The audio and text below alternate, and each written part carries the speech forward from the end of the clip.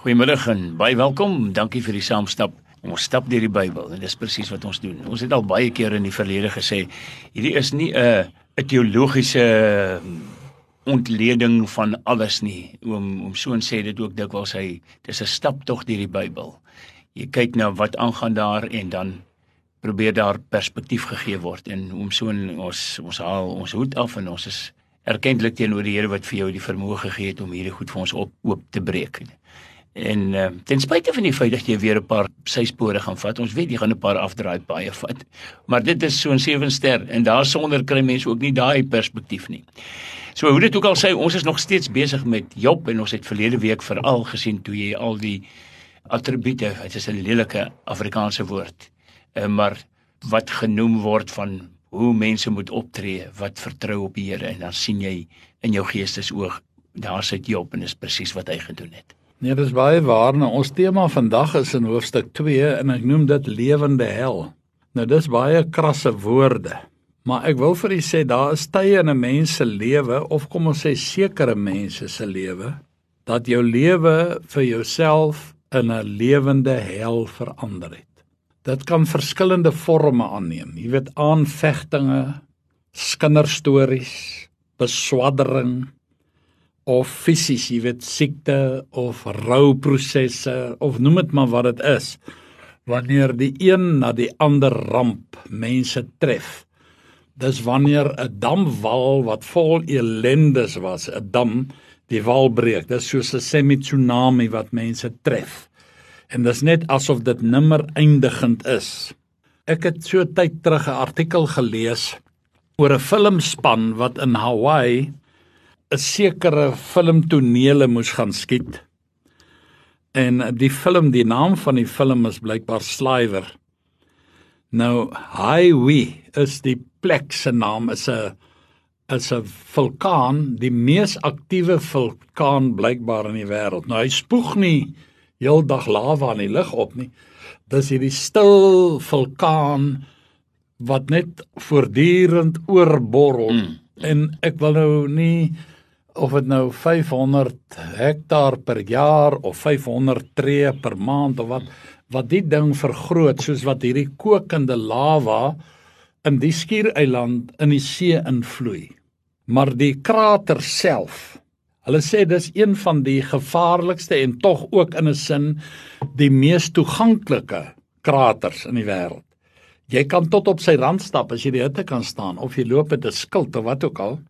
Maar toe hierdie dapper filmspan, dit was 3 persone in die helikopter, het hulle afgesak in hierdie krater, so 30 meter.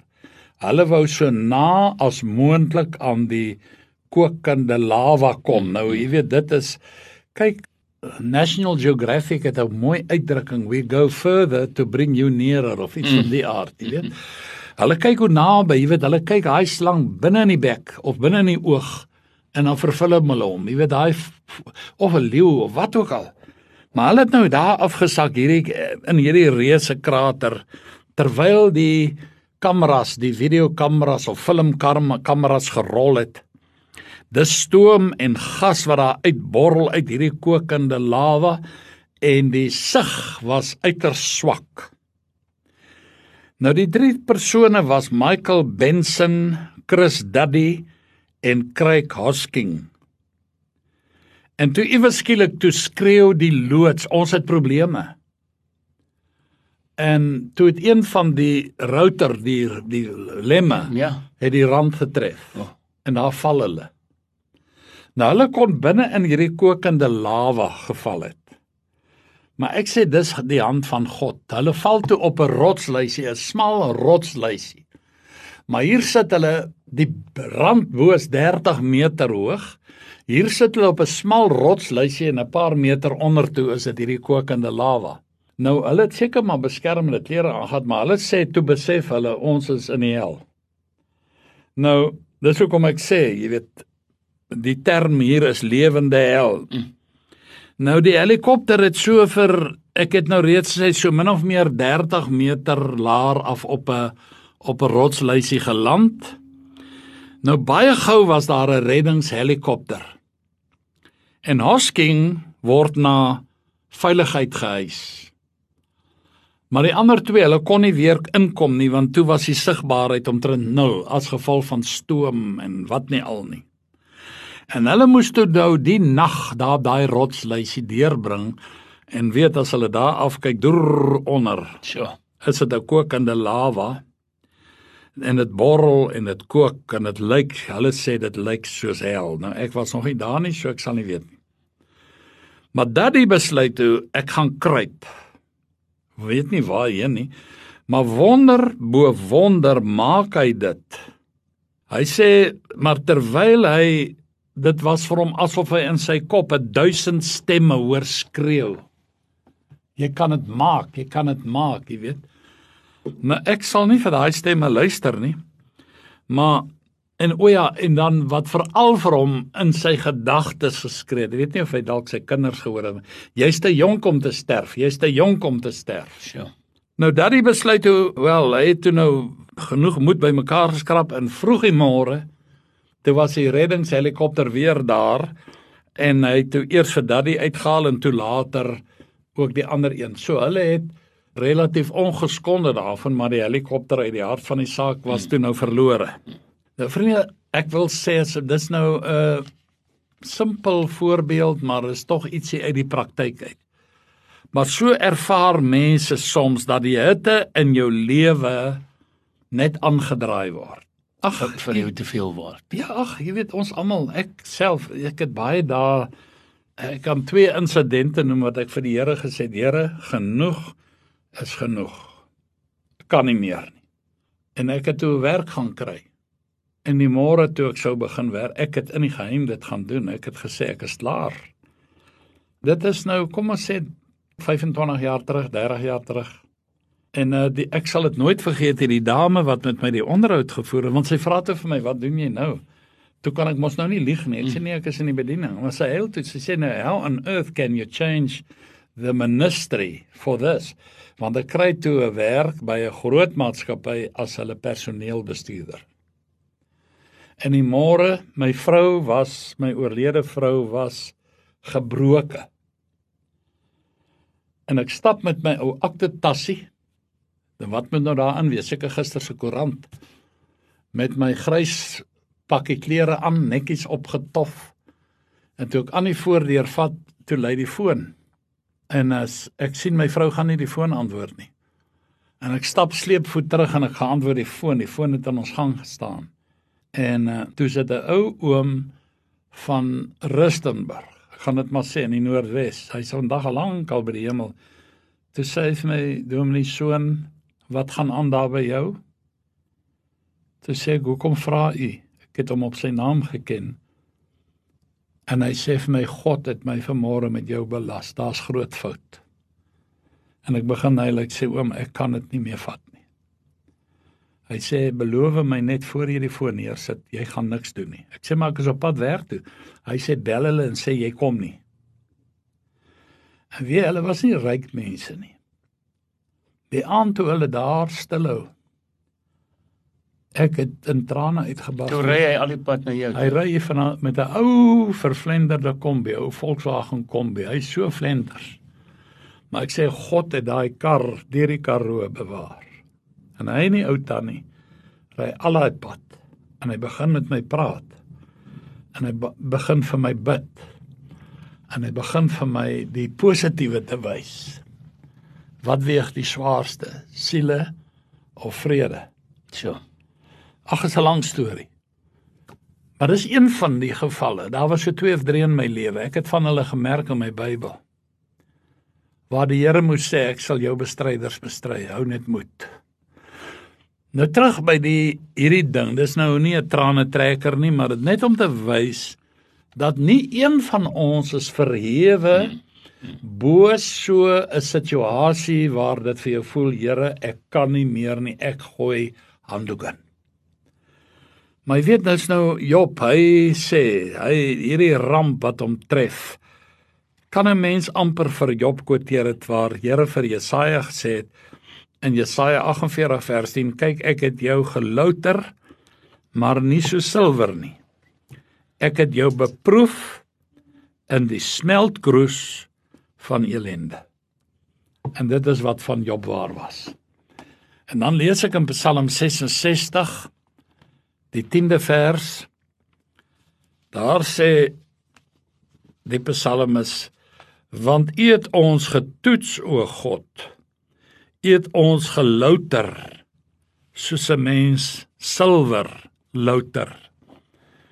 En dan lees ek in 1 Petrus 1, vers 6 en 7 vir u, daarom verheug julle heel, al word julle nou, as dit nodig is, vir 'n kort tydjie bedroef, deur allerhande beproewinge, sodat die beproefdheid van julle geloof, wat baie kosbaarder is as goud, wat vergaan, maar deur vuur gelouter word, bevind mag word tot lof en eer en heerlikheid by die openbaring van Jesus, by die dag van sy wederkoms. Dan kan jy terugkyk en gesê, Here, nee, nou verstaan ek. En Here, ek is so jammer, ekskuus Here, dat ek so opstandig was, dat ek sommer wou wegloop. Nou in elk geval, Job het aan die Here vasgehou. Hy het nie gesê, hoor ek bedank of ek loop of wat ook al nie. Nou baie van ons was al in so 'n situasie, vriende. En jy weet dat dit soms vir ons voel, hoorie, ek het nou die limiet bereik, dis onmoontlik dat dit nog slegter kan gaan. En dan is dit juist dit wat gebeur, dit gaan nog slegter. Dis net asof die skroewe absoluut aangedraai word. Jy weet, dit is, ek het eendag die woord gelees oor verdrukking, of wat is slipsis, is die Griekse woord, wat beteken 2 maalstene, wat daai koringkorrel maal tot daarvan om niks oor is nie, want voordat hy nie heeltemal opgemaal is, kan hy nie brood word nie. En so gaan dit maar met ons dikwels, vriende, en dan dink jy, dankie tog, daar's 'n lig in die tonnel, dan sit 'n trein in die tonnel. En dan gaan jy nie vinnig genoeg wegkom nie. Maar kom ons gaan nou terug na Job se verhaal, om te sien hoe weerlig hom 'n tweede maal gaan slaan. Hy is reeds, sit hy daar met 'n verkoelde lewe, kan dit van sleg na nog slegter gaan. En toe is dit presies wat gebeur. Jy weet, die hitte word net genadeloos aangedraai, want Satan volhard hier voor God. Dis kyk, ek het dit nou al tot vervelings toe gesê, maar ek gaan dit dalk nog net eenmal sê. My oorlede ma, sy het nou nie vreeslik haar slim gehou nie, maar sy het net altyd gesê, ag my kind, daar's in elke persoon iets goeds, dan sê ek, nee, en die Satan is sleg. Sy sê, nee. Daar's een goeie ding, hy het nie 'n leihaar op sy kop nie. Hy sal aanhou en aanhou en aanhou. Nou dit is waar, hy het nie 'n leihaar op sy kop nie. Nou, hy was nog lank nie klaar met Job nie, en Satan is ontoegeeflik, absoluut genadeloos in sy beskuldiging en aanval, en sy wreedheid. En hierdie is nie so 'n eenmalige skermutseling of 'n geïsoleerde gevalletjie nie, of 'n aanval nie.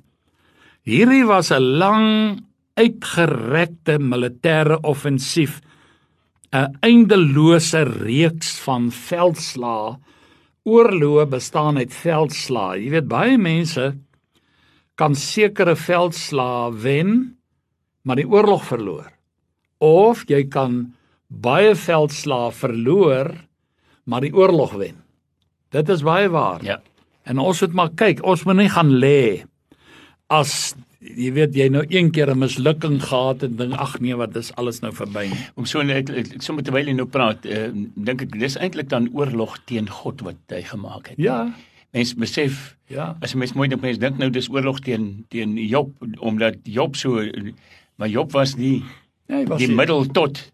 Ja, maar dit was 'n geweldige aanval op die Here wat Satan gehad het. En nou is jy in die kruisvuur. En jy is deel van die bewys. Wat dikwels vir ou laat vra is, Job het gewys hoe lyk die Here in sy lewe. En die vraag is altyd vir my, as mense na my kyk, wat sien hulle? Ja. Hoe lyk die Here deur my lewe? En dit bly altyd 'n verantwoordelikheid wat ongelooflik is, né? Nee, kyk, Paulus het dit geskrywe. Hy sê, my kinders vir wie ek weer in barensnood is, totdat Christus in julle gestalte kry. Nou, dit is vir my die groot ding hierso, is hy Hy wil hê dat mense sal na jou kyk met hulle die beeld van Christus gaan sien. Jy's 'n spieelbeeld. So. Maar nou wat ek hierby uit wil kom is, hier staan, en op 'n dag, dis nou hoofstuk 2, op 'n dag, toe die seuns van God kom om hulle voor die Here te stel, het die Satan ook onder hulle gekom om hom voor die Here te stel. Nou ons vertaling sê op 'n dag, maar die een vertaling sê weer was daar 'n dag. Ek weet nie hoe sê daai nuwe vertaling. Toe die hemelwesens weer op 'n dag voor die Here kom staan. Maar weer was daar 'n dag, en Satan is natuurlik, ek weet nie of hulle agendas uitstuur of hoe, weet hy nie, maar hy daag toe ook al op. Jy weet, hy's altyd hierdie ongenooide gas. In elk geval, Satan is terug. Hy wil Job nou verder te kom beswadder, en hy het net een missie, en dit is om vir arme Job nog verder te beskadig. Nou dit is maar so, liewe luisteraar, weer en weer en weer sal die duiwel ons agtervolg en vervolg. Weerstaan hom vandag, môre is hy verseker weer terug. Miskien uit 'n ander hoek uit, né? Maar jy moet derentyd moet jy volhard, net soos wat Job sy hele lewe spreek van sy geduld, maar ons vergeet Satan se volharding. Nou Satan het nie 'n leihaar op sy kop nie, ek het dit nou al gesê, dis 'n slimmigheid van my oorlede ma gewees. Ek sê nie ons moet dit admireer nie, maar ons moet net pas op. As jy hom vandag oorwin het, moenie dink hy's nou weg nie. Ek dink aan die versoeking van die Here Jesus in die woestyn in Lukas 4 vers 13, het die duiwel hom toe nou vir 'n tyd lank verlaat, hom gelos. Die Engelse vertaling sê until a opportune time, weer 'n geleentheid, of vir 'n latere geleentheid. Hy gee jou tyd. Nou kyk, hy het die Here Jesus maar weer versoek. Onthou, die Bybel sê vir ons, hy was in elke opsig versoek net soos ons, in alle opsigte, maar sonder sonde. Nou, jy weet, ek dink die finale skoot was toe hy in die kruis hang, toe sê, as jy die seun van God is, kom af van die kruis af. Jy weet, Jesus kon maklik daar 'n kragtige demonstrasie gelewer het. Maar ek sê altyd, dis nie die spykers wat hom in die kruis gehou het nie, maar sy liefde vir ons. Het ons hier gehou, want hy het verder gekyk, want Hebreërs sê vir ons, want vir die vreugde wat hom voorgehou is, het hy die skande verag en die kruis verdra. Die vreugde was, dat ons name in die boek van die lewe geskryf gaan word. Maar nou Satan weer terug, nou lees ons, toe vra die Here vir Satan, waar kom jy vandaan? En die Satan antwoord en sê vir die Here, van 'n swerftog oor die aarde wat ek deurkruis het. Maar hierdie leenaar duiwel verswyg met 'n doel Job se naam. Hy kon vertel nie vir die Here wat dit ek al aangevang. Jy weet, ek het daai man bankrot, ek het hom van alles beroof. En nou is dit so, ek wil nie sê God is mos onveranderlik. Hy is gister en vandag dieselfde, maar kom ons sê so 'n tikkie van 'n sarkasme in hierdie twee gesprek. Vra God vir hom. Hy vra nommer 1, waar was jy? Jy was onder op die aarde, né? Wie het jy aangeval? Jy het Job aangeval, né? En jy het hom bygekom, né? Nou daar staan die Satan. Jy het mos gesê hy sal my in my gesig vloek. Ek het nog niks gehoor van sy kant af nie, ek hoor net aanbidding. Wel, wat het jy ontdek, meneer die duiwel? Job het my nog al die tyd lief, ten spyte van al hierdie ellendes wat jy oor hom gebring het. Weet jy vriende, ons kan die verblyding op God se gesig sien oor Job se geloof. Jy weet, in Spreuke 27 vers 11 staan 'n vers, nou daar's verskillende vertalings ensovoorts, maar dit kom basies daarop neer. As jy die pad van die Here reg loop, verbly jy God se hart. Ons kan God bly maak. En dit het die Here bly gemaak om te sien hoe hierdie man, hierdie kind van my, deur hierdie geweldige wroging gekom het. Maar nou hierdie keer is daar 'n versigtige verwysing. Satan verwys nou glad nie na Job nie, Want waarom sal hy nou die naam noem van 'n ou wat hom so pas pak gegee het? Jy weet, die wedstryd, hy het dit gewen, 7-0. Straf 3-0. Nou dan wil jy mos nie oor dit praat nie. Ek meen, as die Bulle verloor het, praat ek glad nie oor. Maar as die WP gewen het, dan is die burger kan nie genoeg kry daarvan nie. Dit is mooi. Dit is mooi. Dis patriotisme. Maar hoor nou. En die Here vra vir die Satan, het jy ag gegee op my knegt Job, want daar's niemand op die aarde soos hy nie. 'n man vroom en opreg, Godvreesend en een wat afwyk van die kwaad, en hy volhard nog in sy vroomheid, alhoewel jy my teen hom opgehits het om hom te vernietig sonder oorsaak. Toe kom die Here vir duiwel so 'n bietjie by. Dit is net 'n bietjie anders gestel, wat mooi is. Die Here sê toe vir Satan, en my dienaar Job, het jy hom nou gesien? Sy gelyke kry nie op die aarde nie. Hy is vroom en opreg, hy dien my en vermy die kwaad. Hy het vroom gebly, al het jy my daartoe gebring om hom sonder rede te ruïneer. Jy sien. Dis 'n mooi verduidelikende vertaling. Wie, wat 'n getuigskrif is dit nie? Tja. Dis 'n ongelooflike getuigskrif. En nou vra jy moes tog ag gegee het op Job, né? En jy onthou mos, jy het nou vir Job, jy onthou hom mos, en jy het mos vir my gesê, hy gaan my vloek. Nou, ek wil weer sê, ek het net nou gesê, die Here het nog niks gehoor nie. Het jy ag gegee, Satan weet, hy het so pas alles denkbaar oor Job se kop laat ontplof. En hy het al sy grof geskit wat hy gehaat het. Jy weet, hierdie Stalin-orrels wat hulle in die oorloë gebruik, daai vuurpyle, ek kan my altyd verkyk na daai goed, hoe hulle die een na die ander so afvuur. Dis verskriklik, waar daai goed land, die verwoesting. Nou so het die Satan sy Stalin-orrel gaan uithaal, en hom daar geparkeer, en het op Job gerig, en hy het als van hom vernietig, sonder enige sukses. Nie 'n duik nie. Ons weet, hy het plek gegee vir rou, hy het gehuil, hy's net 'n mens, maar aan God, sy pantser vir die Here, het ongeskonde gebly. Nou ja, goed, Job was in Satan se gedagtes dag en nag. Hy konde, ek dink, as hy net aan hom Job gedink het, het hy op sy tande geknars. Nou, God herhaal weer, jy weet, Job is in 'n liga van sy eie. Daar's niemand in sy liga nie, man. Onthou, Job het nie in hierdie ellendige geval, soos mense sê, ja, maar hy het sonde gehad nie. Vriende, dit is absolute onwaarheid. Waarom sal God so getuigskrif gee? Van iemand wat nie die pad van die Here loop nie? Nou ja, God gee dankbare erkenning, en ten spyte van alles het Job aan God getrou gebly. Maar nou kom ons weer by Satan se volharding. Hy sê daar in Job 2 vers 4 en 5, toe het Satan die Here geantwoord en gesê, huid vir huid.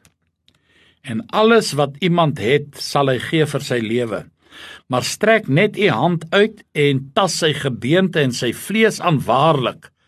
Hy sal jou in u aangesig seën of vloek. Die Here sê aan Satan, kyk, hy is in jou hand of in jou mag, spaar net sy lewe. Nou, jy weet, nou is dit 'n verskriklike ding. Hy kan nou sy liggaam gaan aantas. Nou, dit is 'n geweldige toets vir mense, as jou liggaam fisies aangetast word. Fisiese pyn, jy weet, kan ons weerstand verswak. Dit veroorsaak dat alles slegter lyk en slegter voel as wat dit werklik is. Ek meen, die Here het my nog genadig bewaar teen ernstige siektes. Maar ek het al by sterfbeddens gestaan, wat die mense, hulle is net, hulle het 'n sterwenswil, Here, kom haal my net asseblief. Maar baie mense het al groot tragedies deurleef, maar weet jy, wanneer hulle liggaamlik aangetast word, dan val hulle uitmekaar uit, geestelik. Nou, in die antieke kultuur, in Job se leeftyd, was huid vir huid, dit beteken sommer in plain Afrikaans, vel vir vel. Dit was 'n handelsterm. Kom ek noem nou maar 'n baie simpel voorbeeld. Jy het 'n mooi leeuvel en ek het 'n mooi luiperdvel. Dan doen jy ruilhandel. Hulle het met velle het hulle baie van hulle handel gedoen, vel vir vel of huid vir huid. Nou, wat Satan nou eintlik hier sê is, Job is bereid om die lewe van sy kinders te gee om sy eie vel te red. Vat hulle, los my net. Nou dis mos nou 'n infame leuen. Ja. Huid vir huid. Ja, Nee, wat hy het gesê, nee, okay, ek offer my kinders op, los Sure. net vir my. So. Nou dit is dit, maar Satan, dit sê Johannes 8 vers 44. Hy's 'n mensemoordenaar en hy's 'n leeuenaar van die begin af. As hy sy mond oopmaak, dan lieg hy. Nou al hierdie vroomheid en opregtheid en godvreesendheid en afwyk van die kwaad is maar net Job wat sy eie vel wil red. En dis wat mense beweer. Hulle beweer dit nou. Hulle sê, jy weet, net soos wat ons gaan nog daarby uitkom, sy vriende. Ek sê, as jy sulke vriende het, en jy nie vyande nodig nie. Nou Job is eintlik 'n toonbeeld van selfsug, huid vir huid.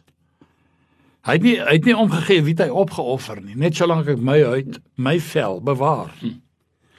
Sy kinders se vel vir sy vel. Nou Satan gaan soos 'n verwoede leeu nou vir Job sy keel, ek wil amper sê hy wil sy slagaar afbyt. Hy vra God se toestemming om Job se liggaam met siekte te tref. Hy spog ook sommer by voorbaat. Job se geestelike lewe sal soos die spreekwoordelike kaartehuis in mekaar tuimel. Maar kyk net hoe subtiel is die Satan. Hy beskuldig Job. Hy doen ruilhandel met God. Huid vir huid. Beskerm net my liggaam. Jy kan al my goed kry. Jy kan my kinders ook kry. Jy kan my vee kry. Net my vel moet jy los. Terwyl hy self nou ruilhandel doen, die Satan, omdat hy by Job wil uitkom. Nou goed, Satan kry toestemming van God en die verhaal gaan net voort. Ek lees vir die vers 6. En die Here sê aan Satan, kyk, hy's in jou mag, en die Satan het weggegaan van die aangesig van die Here, en hy het Job met bose swere getref van sy voetsool tot sy skedel. En hy het vir hom 'n potskerf geneem en hom daarmee gekrap, terwyl hy in die as sit. Nou ja, hy het nou, wanneer hulle gerou het, het hulle in sak en as gesit. Maar hy het alles verloor, alles is vernietig. En hy het net 'n potskerf om hom mee te krap. Dit is skrikwekkend. En weet jy, steeds binne die soewereine, toelatende wil van God, die ergste pyniging. Job is onwetend oorgegee in die mag van Satan. En jy weet, hy weet nie van hierdie gesprek nie. Hy weet niks daarvan nie. Nou mense sal nou dink, hierdie arme man het nou genoeg deurgemaak. Hy het meer as sy quota lyding weg. God sal nou sekerlik vir Job enige verdere pyn spaar. Ons dink, maar God sal sê, Job, sy toets is verby, totaal, as ons so dink, is dit totaal verkeerd. Die ergste lê nog voor. Maar dis nie waar nie. Ja. Dis ongelooflik wat met Job gebeur het. Ek kan nie glo dat iemand kan bly staan in sulke dinge wat met hom gebeur het. Maar dis dan seker vir ons almal 'n reuse voorbeeld, nee, om so. Nee, verseker, ek sê ek het lank, ek sal nou nie God vloek nie, maar ek sal maar gaan lê en wag vir die dood. Maar hy het teruggefight. Dankie oom Soon en baie dankie vir almal wat saam geluister het. Groetnis tot volgende week.